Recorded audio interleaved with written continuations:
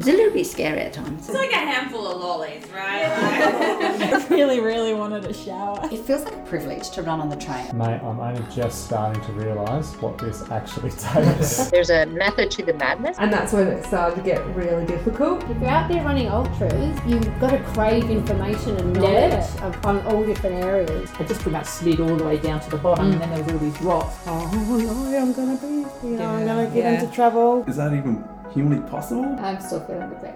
Please, concerning it. There was one really weird bit right at the end. Sure, this will be the most listened to podcast. Notice that. Oh, absolutely. Charismatic. Don't go ahead of yourself, Connor. Hi, and welcome to Tales from the Mid-Pack. I'm your host, Rebecca Hunt. This is a trail running podcast where you hear stories from everyday runners, experts, and event recaps. Today we have an expert, the incredible professional ultra runner, Lucy Bartholomew. Welcome to the show. Thank you. Expert seems like a very highly regarded title. Wow, you've been doing it a long time. So Lucy has had a huge year in 2023. She's raced a team relay, 250Ks, 100K, 200 milers. That was 200 milers with a space in there, and the Ironman World Championships. And in amongst all that, she's gotten a second place, 3 firsts, top 10 female finisher at UTMB. And the UTMB, Ironman, and team relays were pretty much on top of each other as well. Phenomenal year. Thank you. So where did this whole running adventure begin for you, really? Where are the grassroots of this? Yeah, so it starts, my dad's a runner, and he has been my entire life. So he kind of always was a road marathon runner. And so I saw him running, but I was never like, oh, I want to do that. I was like, why do you do that? Like, there is cars that travel to work with you. You don't have to run. But I think just through exposure to it, it was very normalized in our family. If you need to get somewhere, you've got 2 legs, you can do it. And then when he signed up for his first 100 kilometer in 2011. So he was 49 and I was 14. And I remember him signing up. It was the Ultra Trail Australia, the North Face 100 back then in the Blue Mountains. And I remember him like scrolling the mandatory gear list and just visibly looking like, oh my God, snake bandage, thermals, like what am I doing out here? And it was really cool to see like someone like he never really showed any kind of like fear or emotions. I was like, okay, this is interesting. And so he started training for it and I would ride my bike next to him some weekends. And then when he got onto more technical trails, I kind of left the bike at home and realized that when he says he's going running, it's kind of like jogging, a lot of walking and a lot of eating. I was like, oh, I think people, they blow up the expectation of like, I'm going for a run and they think it's a big sprint the whole time. Yeah. And so I started to join him doing the walking, jogging, hiking, eating thing. And I went up and saw him complete this 100-kilometer race and saw the elite, saw the front of the pack, saw the middle of the pack, people like my dad, and then saw the back of the pack. And I was mainly so inspired as a 14-year-old to see just people of different age, shape, sizes getting it done. And I was just like, if they can do this, I want to do this. And so it was actually on the train and back from Katoomba back to Sydney Airport that I drafted an email to every 100-kilometer race director in the country and said, would you let me run? I'll be 15 real soon. And one race came back, the Surf Coast Century, and they said, yep, we'll let you in, but the rule is that we've set is that you have to run with your dad. And so Dad and I ran along the Surf Coast Century 100Ks along the south coast of Victoria together. And I just absolutely loved it. The 12 and a half hours just flew by. It's probably the best day of my life, even with everything that's happened. It's just that day that it was kind of like, I finally found what I wanted to do. That's brilliant. And it sounded like it became a bit of a staple for you and your dad to just, that's your weekends away and how you spent time together as well. Yeah. And the cool thing was that running was like what we did, but it was more like the road trip there. Like we would drive hours and I would sing the whole way. And then we'd go to this little town in the middle of nowhere we'd stay or we'd camp or we'd stay at a little motel. And then I'd always find somewhere really nice for dinner, and then we'd run a little bit, and then we'd go for brunch the next day, and then we'd road trip home. And so like if you actually portioned it out, running was the smallest part of these adventures. Yeah. And it was more just super fun to hang out and see Victoria, and he'd teach me so much. And it really kind of bonded us, and we had these conversations, especially on the trails, that if we sat down at a dinner table and he looked me in the eye and asked me these questions, I wouldn't have answered them. But there was something about, I feel like I've had the deepest and, most organic conversations when I'm running, because you don't have to look at that person, and it's less intimidating. And so we just developed this like bond and just complete openness that really set us up for just like a really awesome relationship as I got older. And usually when you start to kind of like think your parents are really uncool, I was like, mine's pretty cool. That's amazing. And obviously, like with everything you do, running just must consume so much of your life, probably all of it if you wouldn't let it. So what do you make sure that you make time for around running? Yeah, I think, it's funny because when people talk to me, I think they think I want to talk about running. And so they're like, oh, let's, running. And I'm like, oh man, I run, I coach, I do podcasts. I read about running. I don't need to talk about it. So like things like I'll read to educate, but I will read like other books about things that are just completely, I can take my mind off it. I listen to podcasts that are just kind of like mystery solving ones and things that just completely take me out. Music that's like, I'm not listening to something that's like to the perfect beat that I should be running. I'm just listening to whatever. And then I just hang out with my friends from school who they really, they're kind of like the people that kind of saw me getting to running, but they don't really understand why I'm still doing it. And they kind of just like, oh, okay, like you're still doing it. Okay, cool. Yeah. And they're the friends that like I've seen them have so many boyfriends and going through stages of life and pregnancy and weddings now. And so we can talk about such a broader scope of things, and they could not care less about where I came in a race or how far I ran or what pace, which I just love. Yeah. And you seem to make a lot of time for dogs in your life as well. Yes, because Tani, especially my dog, could not care less as well. She's just like, you're back. Oh, thank goodness. It's not like, oh, and you said you were going for 2 hours and you've only been an hour 45. No, and, I learn so much from dogs. When I travel, I always try and stay with someone with a dog because they're just love and appreciation for the simple things, and just their stoke and passion towards like a stick or a ball or like a little bit of peanut butter. They're just like, this is the best thing ever. And I was like, you get it every day. I don't understand. But yeah, I feel like they're Tani, my dog, and other dogs have just been like my biggest teachers in sport, because there's so much weight on running. If I look too much at it, it's my job, it's my profession, it's how I make a living. But, Tani reminds me that like it's joyful and it's fun and it can be exploring and it can be slow and there can be fast moments. But at the end of the day, like as long as you have a good time and you're happy, then it's fine. Yeah. Yeah. So today's episode isn't about achievements and training and all that stuff. I'm sure you've talked about all that a million times. I kind of wanted to look at some of the things that are a bit closer to your heart that you talk about. And the most recent one of them is your dad's achievement at Western States. And I guess what that meant emotionally. I found a comment on one of your posts. I'm just going to read it, which I think just encapsulates how I felt and how a whole lot of other people here felt. I found myself sitting on the edge of my couch, cheering for a dad I didn't know, with tears streaming down my cheeks for his sheer grit and strength, and the entire trail community coming together cheering him in. It was a once-in-a-lifetime moment, even as a complete stranger to your family. It's so true. Yeah, I thought it was brilliant.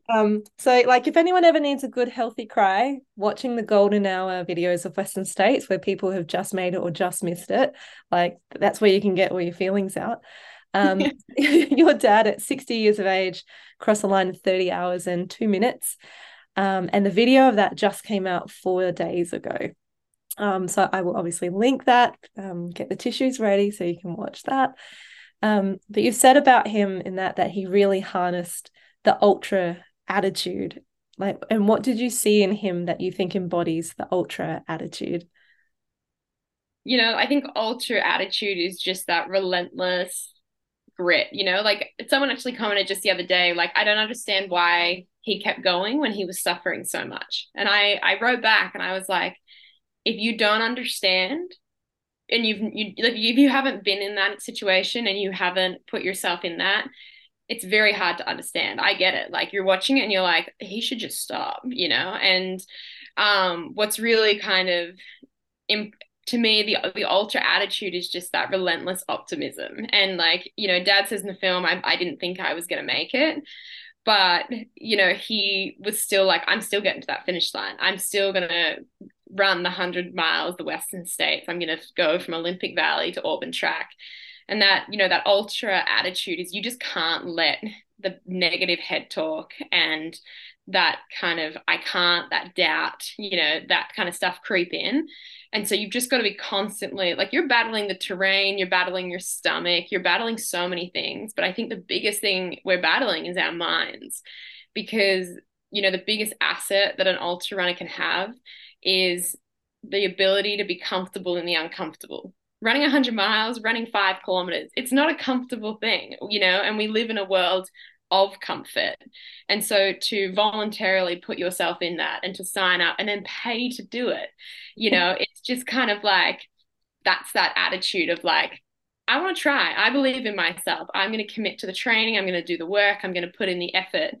And then it's Russian roulette how race day goes. And when you watch the film, you realize that, it can be going fine and then it cannot be going fine, and you really are, it's out of your control. And it's a beautiful thing and it's a heartbreaking thing. But the ultra attitude is that however that plays out, it's not long afterwards that you're like, I want to go again. And that's exactly how it was, like my dad's here a few months on and he's just like, I got to get on another start line. Like, I can't have that as my last race that happened. That's fantastic. And there's probably also a lot of gratitude packed up in all of that as well.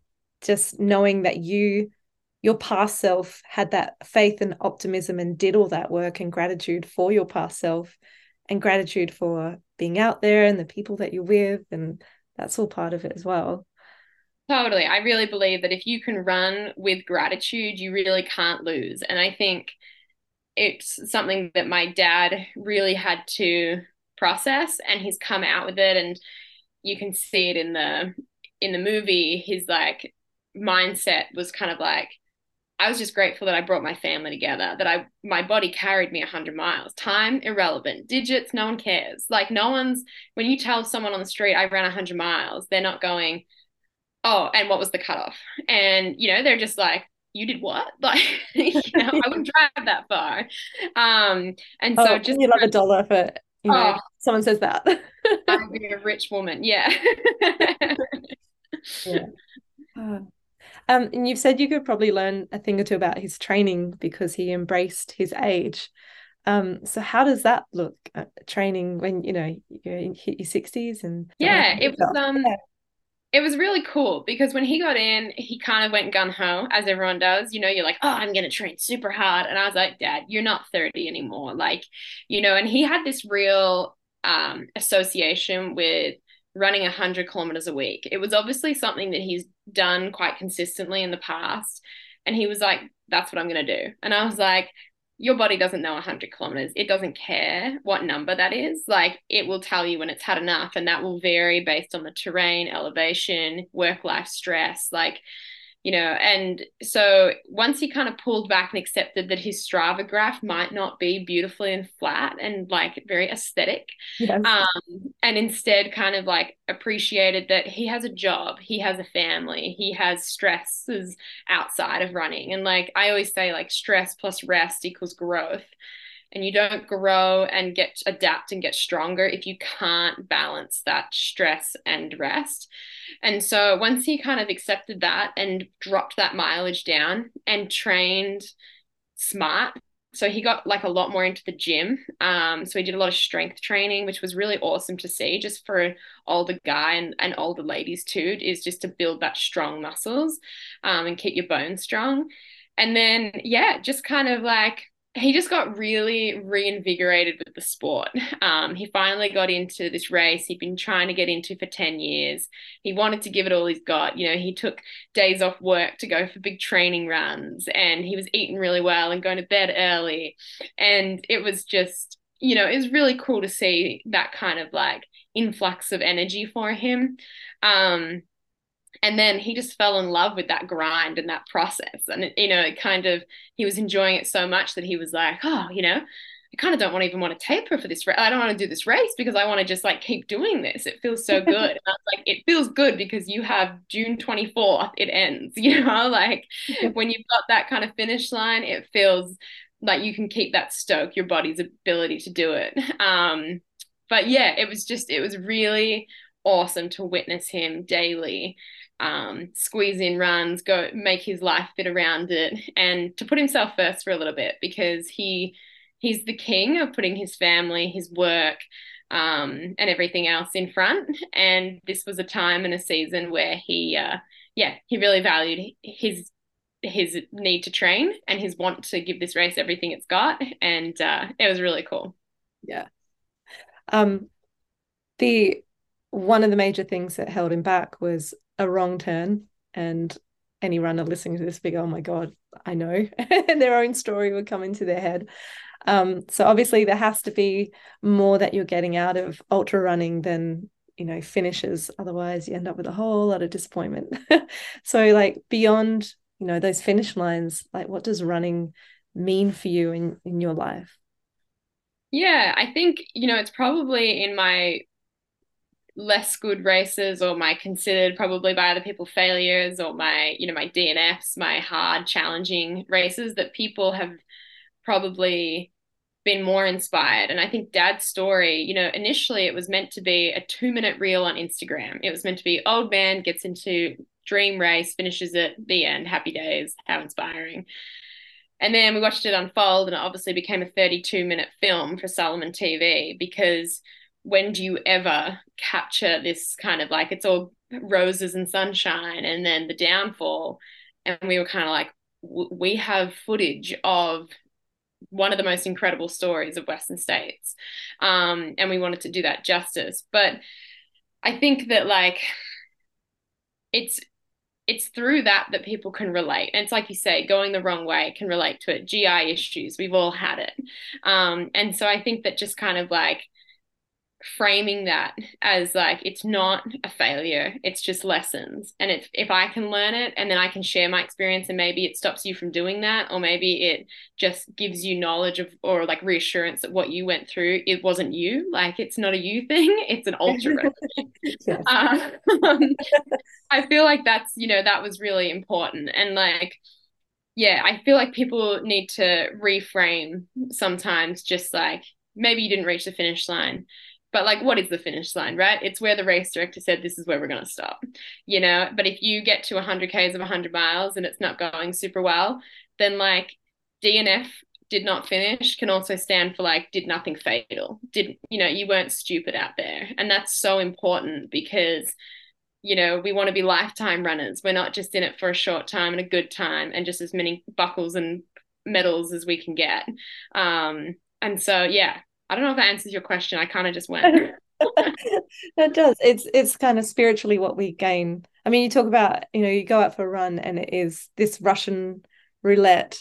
And I guess that's part of what you were talking about there, this value in heading out to and facing the unexpected, and what we gain from doing that. Yeah, and it's a really beautiful thing that I feel like when you go for a run, you don't know what you're going to see, you know? You don't know what you're going to encounter, who you're going to see, what you're going to smell. You know, sometimes I don't even know where I'm going to go, you know? I'm just like head out down the road, left or right, and then it's kind of like map my way home. Yeah. And so I feel like that's just, we can organize and we can predict our lives so much these days. You know, we can put into Google Maps how long it takes to drive somewhere. We can put the air conditioning on so it's a nice temperature in there. We can, maps will tell us what the traffic is like. Like everything is pre-planned. But when you go for a run, there is no roadmap, and then there is no like, everything is impermanent and everything is unpredictable. And if you can lean into that and kind of get excited by it and be like, I wonder what they're going to throw at me today. Like, what's going to like whisper at me in my body? What's my headspace going to do? What's the inner voice going to talk about? And if you kind of just go with like a curiosity to that, I find it very exciting to be like, oh, and then I come home and I'm like, you would not believe what I've been through, Dad. The title of one of your recent runs was Stick, Stick, Stick, Stick, Snake, Stick. Yes. As an example. Exactly. Yeah. Remembering I'm back in Australia. Yeah. You seem to put a lot of value in doing things that scare you and give you a new challenge. Certainly your Ironman did that. I love that when you did that, it was your first time doing a deep water start. Like, what a time to do it with 2,500 women kicking you in the face, basically. And you said you had to learn quick or get hit in that situation. So yeah, I guess the value of being a novice again and trying new challenges. What do you get out of that? Yeah, I mean, Ironman and triathlon came into my world during lockdown. So when Melbourne and Australia and the world went into lockdown, and we were one of the longest standing states in lockdown, I was kind of like, all right, maybe, so I'm not going to be traveling internationally. I was originally meant to be doing Western states. And I was like, oh, I'll just do some local races. And I kind of looked at the calendar and was like, I've done them all. Like, I really have done the rounds.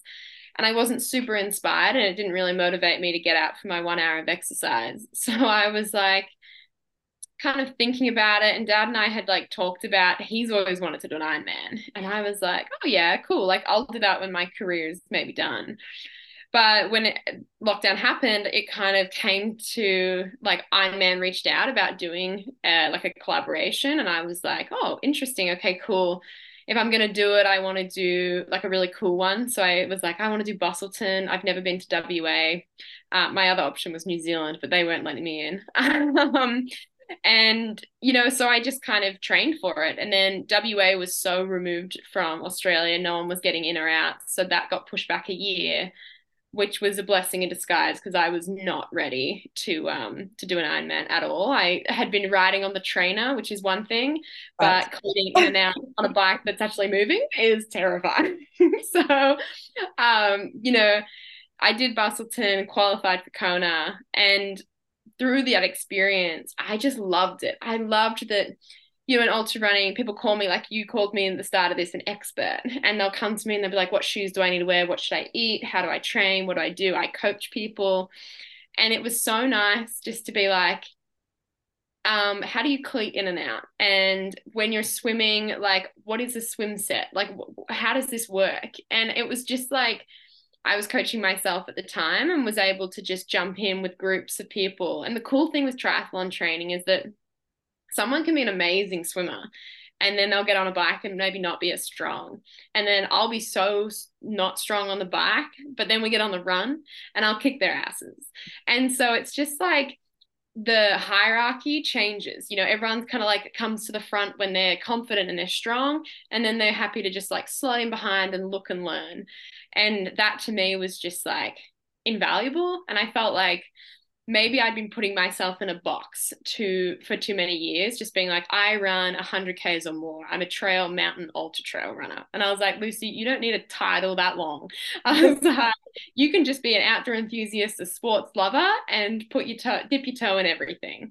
And that's what I kind of want to do moving forward, is like, change is as good as a holiday. And it's just like keeping it spicy, keeping it different, learning.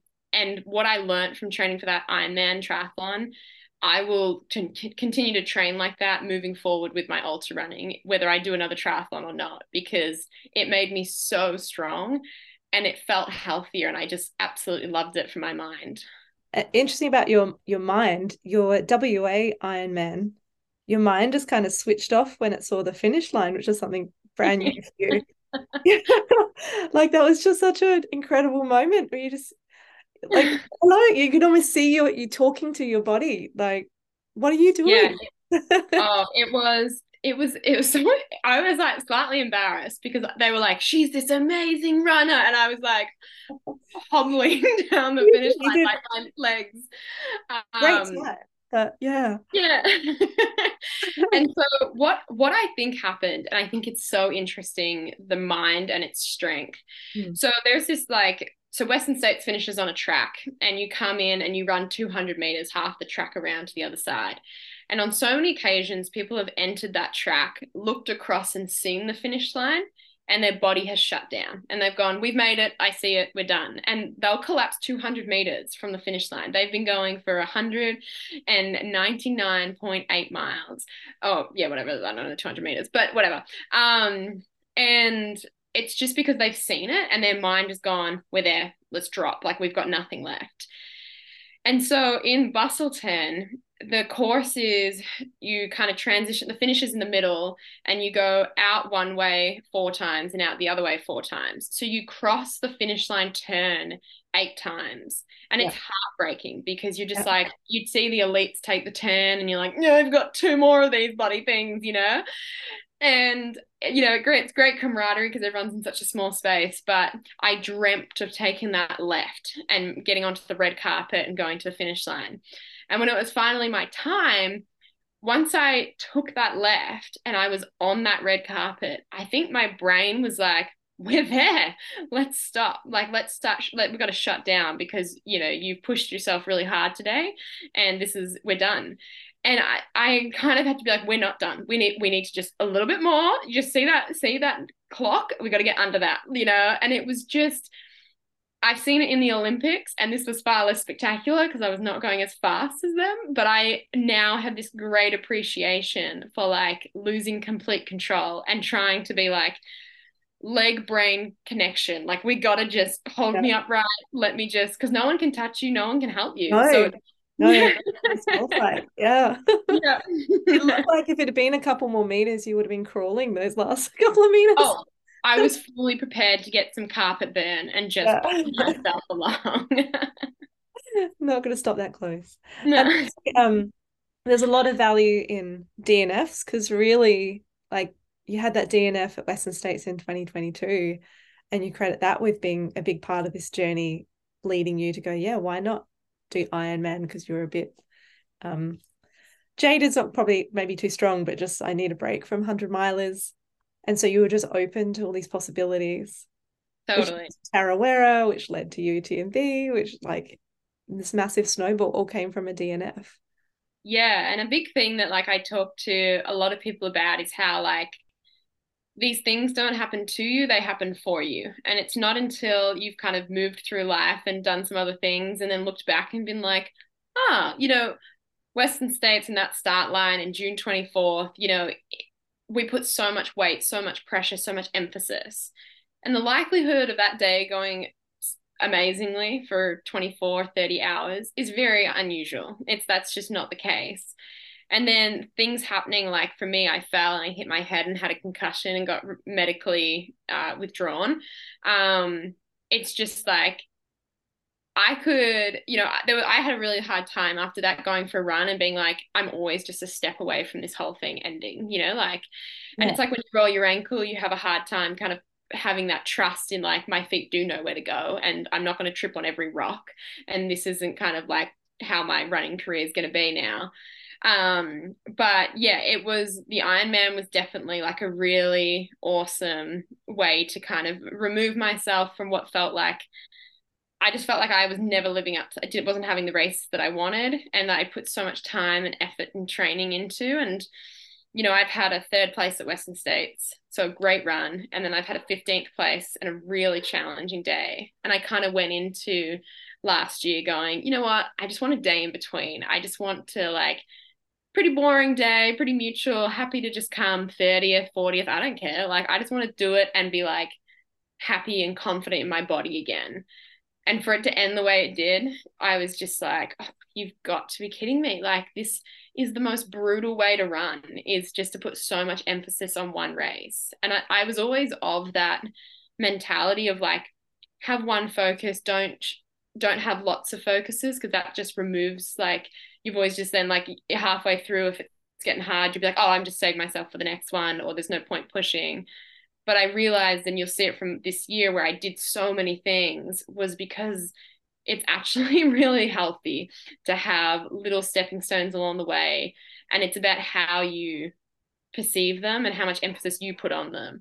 Because that's where it comes down to, is how can you show up, and can you show up going, this is a stepping stone to this race, or can you be like, I'm going to send it and I'm not going to save it. You know, like I raced UTMB like I was never racing Kona, and I raced Kona like I'd never raced UTMB, because I wanted to respect and give myself a shot in both of them.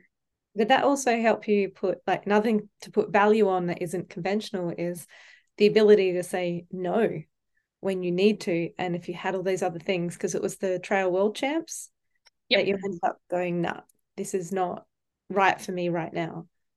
Yeah, for sure. There was a lot of, you know, it's really easy to get caught up in the trail running world. It's probably the one thing that bothers me the most, is how much more is more. Like, you've got like the everyone's just doing more, and you watch elite athletes and you see like the likes of Courtney DeWalter doing Western States Hard Rock, UTMB, winning them all. And that's 300 miles in like 8 weeks or something. And I'm like, that is not the norm. You are not her. She is not human. Like, you know, and it's kind of, the expectation is that you've got to be doing the ultra distance at the race. That if there's a 100K option, you must be doing that. And like, I'm going to Ultra Trail Kosciuszko in December, and I was like, someone said to me, what distance are you running? And I was like, I think I'm going to do the 20. And they were like, oh, are you injured? And I was like, no, if I was injured, I wouldn't be running at all, man. Like, and I just had this feeling of, we have got to get over this. And if you're not doing the 100K, you don't say, I'm just doing the 50, or I'm only doing the 20, because it bothers me to no end. I'm like, someone would kill to be able to do that. So it's not only, and it's not just, you've got to put so much pride into saying, I'm doing the 20 and it's going to be great. And so something you have talked about, which you were just mentioning, is this language that we use about ourselves. So you mentioned only, just, there's also have to, need to, and in that you speak about the value of a kilometer. It's 1,000 meters, like, and that being its own like achievement. So yeah, talk about why it would be great if we were able to stop using those kinds of words about ourselves.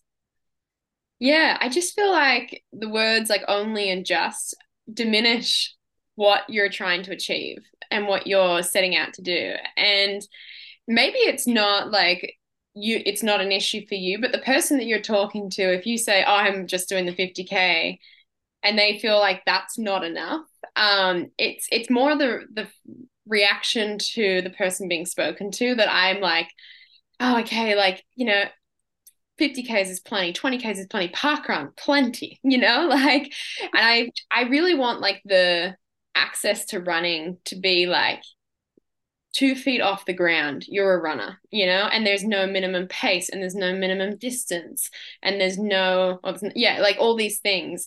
It's not like there's not a body, there's not a time, there's not a distance. It's just, if you take 2 feet off the ground, that in dictionary terms is you are a runner. And so I just feel like the ultra running and trail running community, mainly trail running community, because ultra, obviously that comes with, it's more than a marathon. So that is kind of like a specific thing. There is finer details, but like trail running and just running in general, I just want people to realize and understand that it's such a privilege to get to do these distances and to have a body that will allow you to carry you for that far, and to do it really proudly and to talk about it with pride. And, you know, like you were saying, one of the things that I kind of had to listen to my inner dialogue is I was kind of saying like to my dad, when I was kind of going through a bit of a rough patch, I was like, oh, I have to run, like it's my job. Dad's like, okay, you don't have to run, you get to run, Lucy. Like, you have a body, you have a day that revolves around it, like you get to do that. That's an incredible privilege. And then, you know, trying to just listen to like do I want to, do I have to, do I get to, and do I need to? And like, it's the same sentence with a one word difference. And how we talk about what we do and how we do it, it's like having a to-do list. And it's like, these are your get to do things. They're not the things that you have to do. You get to do these things, and they're going to set you up and set your future self up for an easier, a more seamless, a probably more enjoyable future if you do these things. And so that's just kind of something I'm pretty passionate about, and I'm probably very annoying because I pull everyone up on it. I was at an event last night and everyone was saying, oh, I'm just doing this, and I was like, no. We need to. And so I was like making them shout it out if they were doing it, like really like scream that they were running the 50K. And I was like, that's how you should be saying it. You know, you should be wearing a sign and being proud of what you've put yourself up for. And the fear of failure, it's real, but like, it's also really beautiful for people to see you try. Yeah. One unfortunate thing in our sport, which you've spoken about publicly as well, is safety and how annoying it is that we do have to think about that. And you've recounted an event when you were 14 with this motorcyclist, which was just terrifying. So long story short, they followed you home and then had the audacity to then come knock on your door and expect to be able to come in. It was just bizarre. And it was you want to thank goodness your brother was home kind of incidents. But you talk about like, it's, you don't want people to feel afraid and you don't want them to be held back. But, you know, we are out there alone in very remote locations when we do this sport that we love. You just got to try and run smarter. Not that it's your fault. If anything happens, you can't, you know, protect against any circumstance. But what are some of the ways that you run smarter with all of your training? Yeah, definitely. And it's a really challenging one because especially where I run and what I want to do, and like I'm so interested in maps and like the trails that are probably far less traveled. And in very remote areas, I want to go to the top of high mountains and into valleys with no reception. And so I'm always just like, you know, prepare for the worst. And you know, plan for the best, prepare for the worst. Something like that. I always get it mixed up. Don't get it mixed up.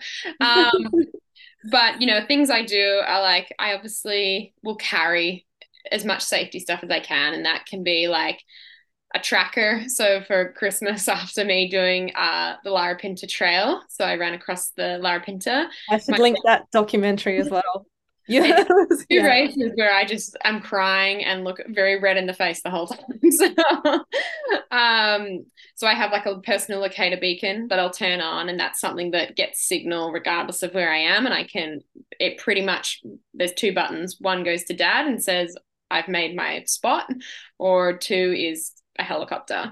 So investing in something like that if you're going to do something extreme. But if you're running like local trails or like inner city stuff, which can probably seem more scary, like I go out to these places and the chances of me seeing someone is very minimal because that's a lot of effort.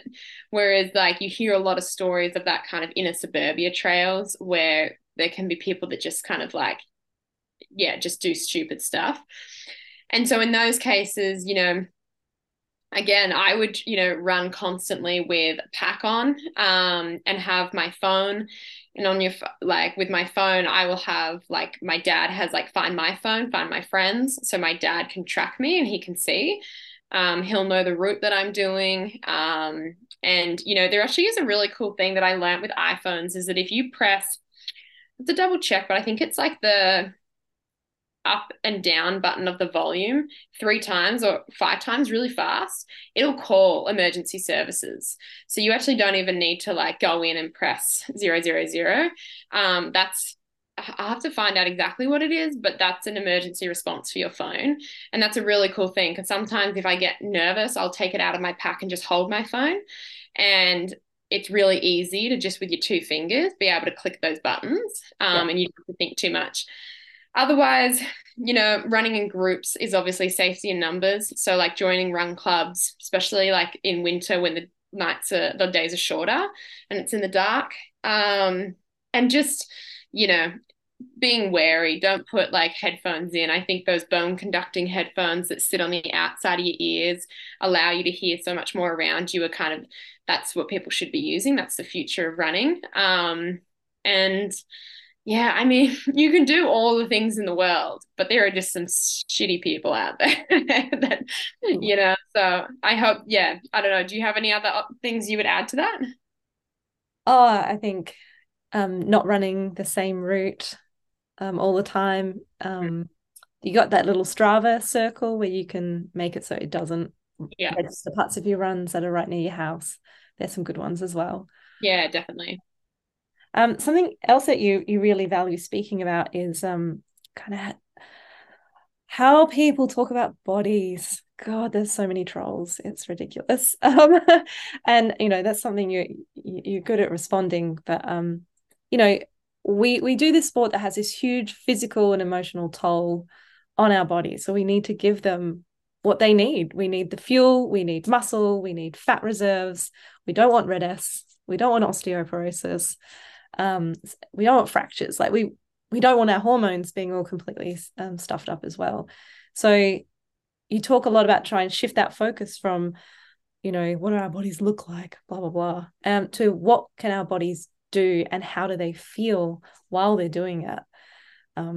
So yeah, I guess talk a little bit about the messages that you try and get out about bodies.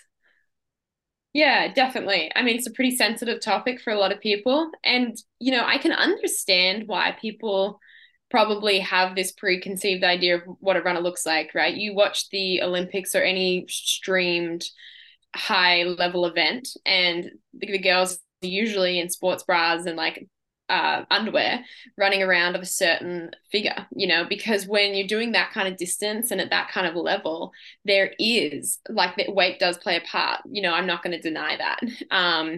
The thing is that through that and then magazines of people who are models, they are not runners. And they look amazing, but they have literally done 3 strides and then they've stopped, turned around.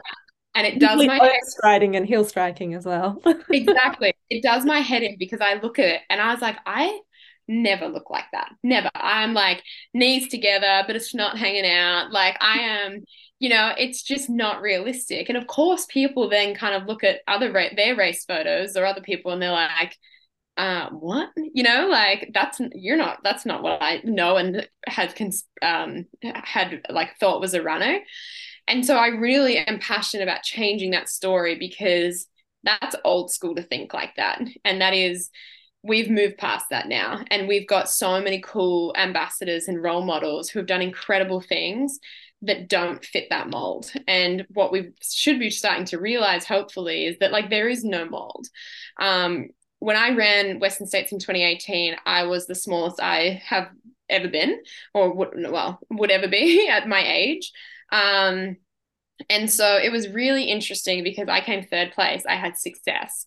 And that success will live for a year when you're putting yourself in that position. So you'll kind of be confirmed, oh, things are good. This is good. This is what I should be doing.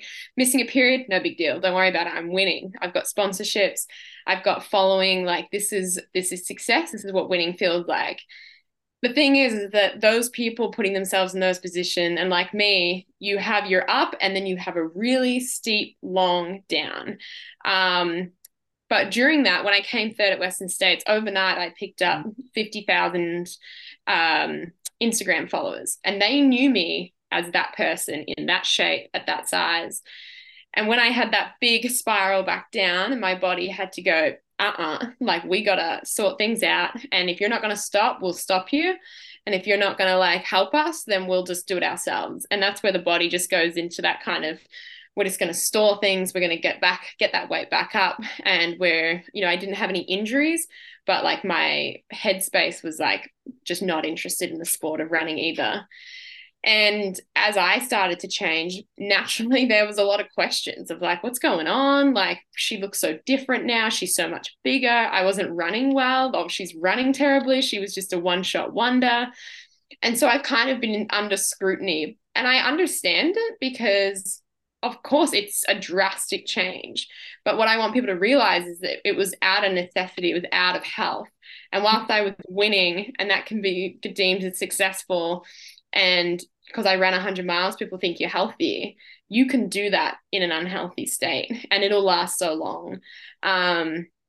So now I'm just very passionate about, especially getting into the Ironman. I was like, that sport, training all those sports changes your body. You do anything and it will change the composition. You lift some weights, you do something different. You know, if you stretch enough, you'll be able to touch your toes. You can change and adapt. And that's the coolest thing about the body, is its ability to grow and to adjust and to adapt from things. And so when I started swimming, I was like, man, I got these like really strong shoulders now. Like I can pull water, I can surf so much better. You know, it was really cool. But obviously everyone was like, why, you know, she's got such a big upper body now. And I was like, yeah, because I was swimming, you know, and you're on the bike, you're grinding up hills, your quads grow, your glutes grow, you know, you get so strong. And so the body changes and it absorbs and it adapts, and it's amazing. But, you know, there's always someone that needs to say something of like, you know, she shouldn't be like this. She'd be better if she was like this. And it's, you know, and it's just kind of, I want young girls specifically and young boys, but I can speak to girls more, that you can do whatever you want. You can be however you want to be, but you've got to be strong and you've got to eat enough. And it's like, eat enough always, eat more than enough sometimes, and never, not enough, never. You know, just kind of really, that is fuel for your tank to go and live life to the fullest. And if that tank's empty, you're not going anywhere. And it's going to be, you're going to look back and regret that you didn't look after yourself and take those chances and do those cool things, because on your gravestone is not going to be your race results, your weight, your height, your BMI. Like, hopefully that she had great energy and she was happy and she was funny. And that only comes from looking after yourself. That's when your personality comes out. That's when you've got the energy to hug more and to jump higher and to do fun things and to be spontaneous, because you're strong enough to endure anything. Yeah. And when you are doing recovery for your body, what are some of the things that you really focus on when you have been going a little too hard and you need to get back to healthy? Just the basics. So my biggest thing is do the basics really, really well. And when you need it more, do them harder. Like sleep longer, eat more, you know, walk the dog more, hydrate more. You know, it's just kind of those basic things. There's tools that you can use and you can buy. You can buy recovery boots and massage guns, and you can get massages. But there's also like low-hanging fruit things, just the everyday, what the body needs, which is like sleep, fuel, time, and just like probably more for the mind is to not talk or think about running, and to maybe like put normal clothes on for once and not walk around in your joggers. Yeah. And so I think like for me, that recovery just looks like doing those things really well and prioritizing them over, you know, planning the route and where I'm going to run and how I'm going to do the session. Yeah, that's kind of like, I just try and keep it really simple, really cost effective. And yeah. Yeah. And emotional recovery is important as well. And I want to point out a funny story from you, part of your emotional recovery, that you and your dad went and got tattoos. I just love this story so much. So after Western States, as part of the emotional recovery, went and got tattoos, and I think you were on the plane and you were kind of couldn't really understand the elevation profile, and it finally hit you that it was only the second half, the half that actually, you know, went pear-shaped, half of the course. So the last 50 miles, not the whole 100 miles. Yes, it was I remember we did it the day before I was flying out to Europe for 4 months. And I was just like, I have a friend who's a tattooist. And I was like, yep, here's the elevation profile real quick. Didn't really glance at it much. Just typed elevation. And then I was sitting there and I was like, it just doesn't make sense, you know? And I was on the plane. I was like, and then I had this like heart dropping moment feeling of like, oh, it's like the Antarctic marathon. Like it's something he hasn't even done. And I was like, oh no. Like, what have I done? And I pulled up what I'd sent the tattooist, and it was Western States. And then it said at the bottom on the graph, it said 50 to 100 miles. And I was like, we've only done half. And the thing was that Dad got it across his wrist. Oh. And I was like, oh, and we've tattooed where it went to shit. Like you say pear shaped, I say shit. Like it went really wrong. And I was like, oh no. And I was like, do I tell him or do I just kind of like, yeah, Western States looks great. But I ended up telling him, and he's now going to get the other half on the other wrist. And when he puts right, and go together. Because yours is along the forearm, so you can just extend it. Have you done it now? Oh, there we go. Yeah. I haven't got the second half yet. Second half. So my thing is that I won't get the second half until I race the race. So I want to get back in and do it, and I want to get him back. With the Bartholomews, just need a real chill Western States experience between my concussion and his 2 minute over time limit finish. I'm trying to get back in for both of us so that we can just make peace with the Western States gods and move on. Yeah, I've been there. I've done an event 4 times, like just to end up having a day that I was happy with. Yeah. Oh, it's addicting, isn't it? Yeah. It is. So I've got some listener questions. So a bit of a rapid fire. Can she do one of her girl athlete motivation speeches at my girls' school? So you actually do go out and speak to girls at school. So what's the focus of what you talk about with young girls? Oh, it can really vary. I usually talk to the teachers and ask like what's been their kind of like focus for the term or for this what they've been talking about. So sometimes it's been, I mean, during COVID there was a lot of like resilience and mental health, like without calling it mental health stuff. And then just kind of like talking through what I've learned through my career and like tools that I've got in my toolbox of how to overcome, I use running as the example in my races, but like what I've learned through running, I apply to my everyday life, right? Like you got to have patience in an ultra race and you got to have patience in the real world. So I feel like it's really cool to kind of pull out these lessons that I've learned and then take them to a classroom and be like, a 12-year-old kid's going to take a lot from this. But yeah, no, I love talking. It's probably one of my favorite things to do. During COVID, I did virtually 58 schools I spoke to. Because I was like, I'm bored. I got nothing to do. And teachers need a reprieve. My brother's a teacher as well. And he was like, you got to take my students, Lucy, like talk to them. Just give me half an hour of quiet. And I was like, I got this. I can ramble. How did schools get in touch with you for that then? Just through my email. So they can just email me. Yeah. Right. I'll tell it. So what's it like to be focused on as an Aussie, especially as a woman within the sport? They kind of do different things, but yeah. Yeah, I have a lot of pride being an Aussie and being a female in the sport. And I feel like it's such a special time in the sport, especially for women. Like the competition, when I started this sport, doing this, as a female, just participating, there was usually 3 of us. So you were always on the podium. My resume early on, amazing. I was just on the podium all the time. And now it's just so competitive and it's so cool because a rising tide lifts all ships. We're all just pushing each other and finding these new records and potentials, and just it feels like it's untapped what we can achieve. And it's really exciting because it's a more exciting race in the females because it's unknown how it's going to play out. The men is generally, you've got more of an idea. And to put Australia in the international circuit, to be able to represent down under and the Southern Hemisphere, especially in America and in Europe, where they kind of have their own little bubbles of it. It feels really cool. I feel really proud. When I come back from these places, though, I always pick up like an accent and everyone's like, you don't sound Australian. And I'm like, oh my God, I'm so sorry. So I feel like I'm trying to represent the country, but my accent maybe not.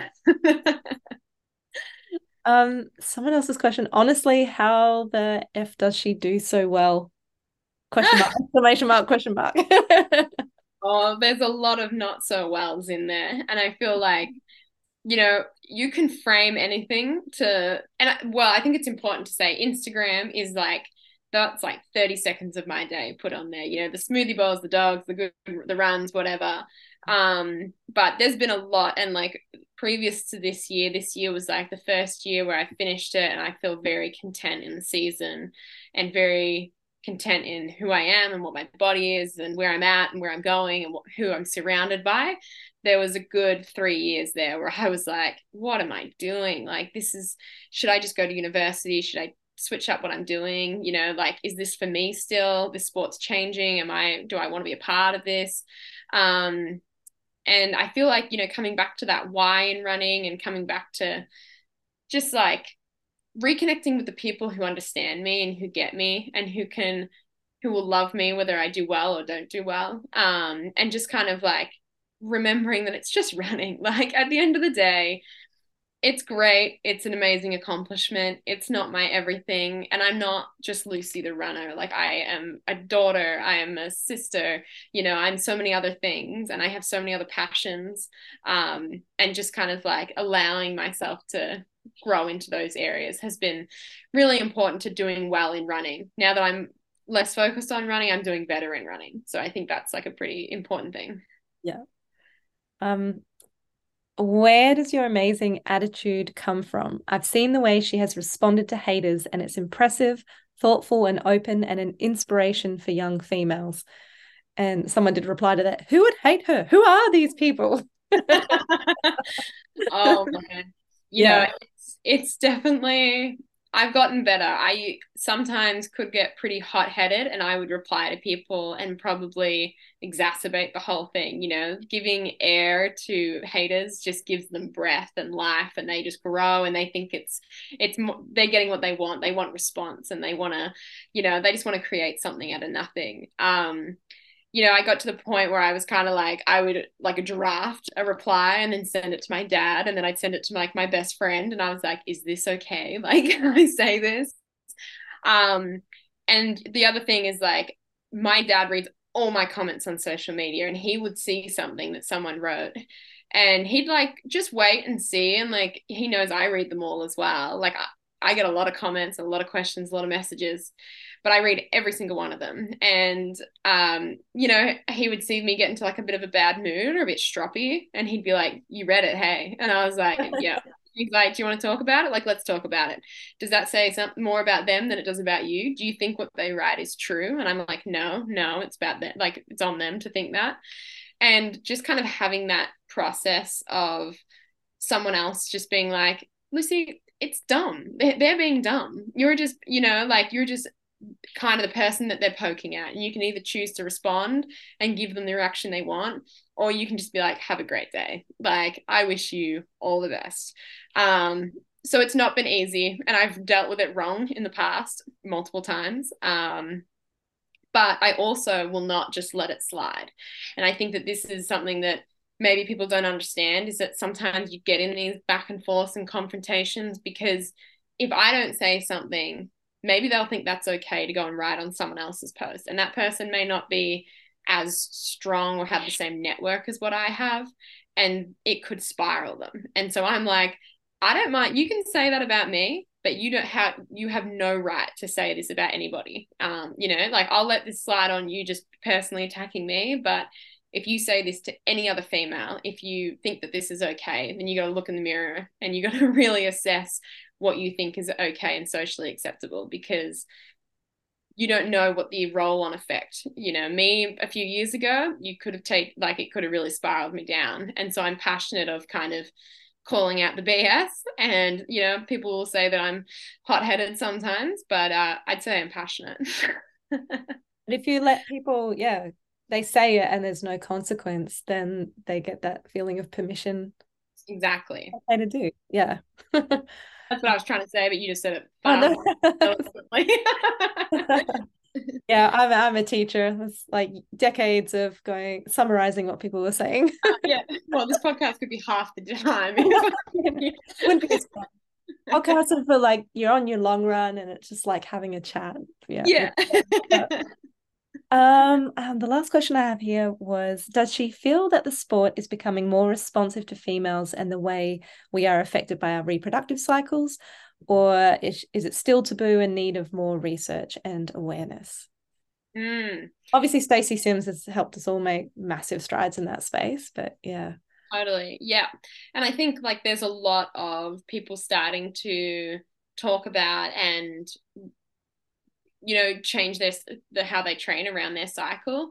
The thing is, though, is that a lot of them are doing it based on their own experience, which cannot be correlated to anybody, nor the mass population. I was doing a bit of coaching with a business that was female oriented, and they trained off follicular luteal, like going off the cycles and the hormones.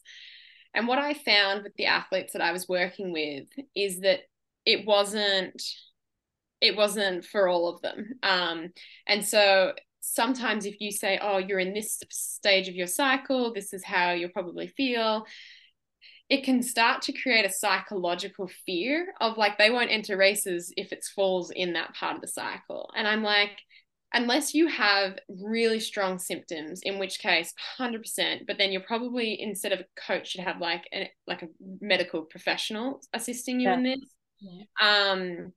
Then, as it's, your hormones are changing, how you feel, how your body feels is going to be different. But I think that it was creating a lot of stress on the athletes that I was working with. And so now the athletes I work with, they're all young females. And I'm like, do you have a cycle? They say yes or no. If they say no, I say, I'm not coaching you then. You need to see someone else. Save your money, go see a medical professional. And then, does it impact you? Like, do you feel the effects of your cycle? Yes or no? If yes, then okay, let's walk. Like, you've just got to be super open with me about how you feel day to day. And then we'll kind of graph that and be able to see how that kind of plays out. If not, then we're just going to train like I've trained a lot of people.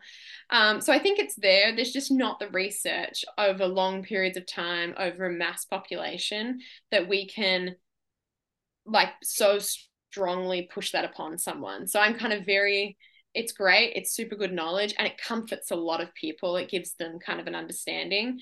But at the same time, I don't want it to define, especially young females, because it's just something that I'm like super passionate about, and I'll be a part of any research study on it. But also at the same time, I'm just aware of the effects of misinformation and maybe not accurate for that individual.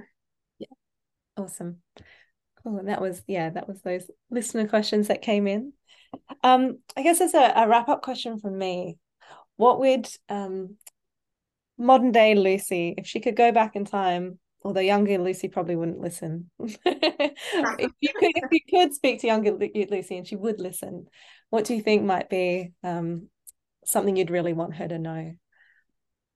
Oh, I probably just wanted to just keep being her, just be authentic and unrelenting in what sets her heart on fire. I think it's really easy to get so caught up and swept up in what the world's doing, what everyone else is doing, and more is more, and being busy is cool, and and just kind of understand that your pace is your pace, and that's in life and that's in running. And if you cruise along at that and you feel content and you feel happy, then those are the best things you can ever feel. And just surround yourself with good people, and to listen to my dad, because all coming back that all these things he said to me when I was younger have they've definitely influenced me now more than ever.